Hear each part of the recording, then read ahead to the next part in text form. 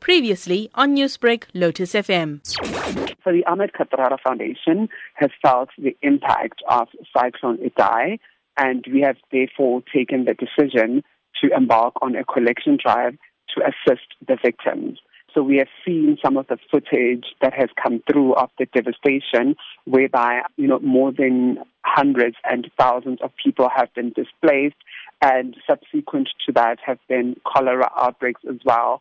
So following all of this, the foundation has therefore partnered with the Gift of the Givers Foundation, as well as other community organizations, to start a collection drive whereby we are encouraging schools and the community to help in donating non-perishable food items, baby items as well, toiletries, which would include toothpaste, toothbrushes, soap, sanitary pads, napkins, deodorant, etc., as well as sealed water, because there's also just been a growing need for clean water for the victims to use. How can people from KwaZulu-Natal or the Western Cape donate towards this collection drive? What they can do is they can just reach out to the Ahmed Kathrada Foundation.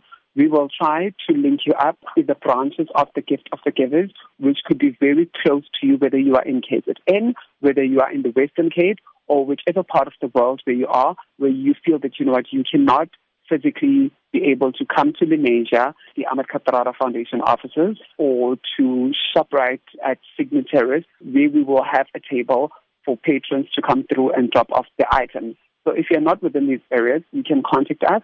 Our number is 011-854-0082, and we will definitely put you in touch with the closest Gift of the Givers branch where you can make an impact and drop off your donations. Newsbreak, Lotus FM, powered by SABC News.